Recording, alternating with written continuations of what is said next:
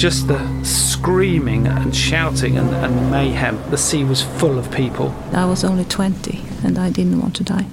The Secret History of the Estonia, a tale of shipwrecks, smugglers and spies, and how 852 people died on a ferry.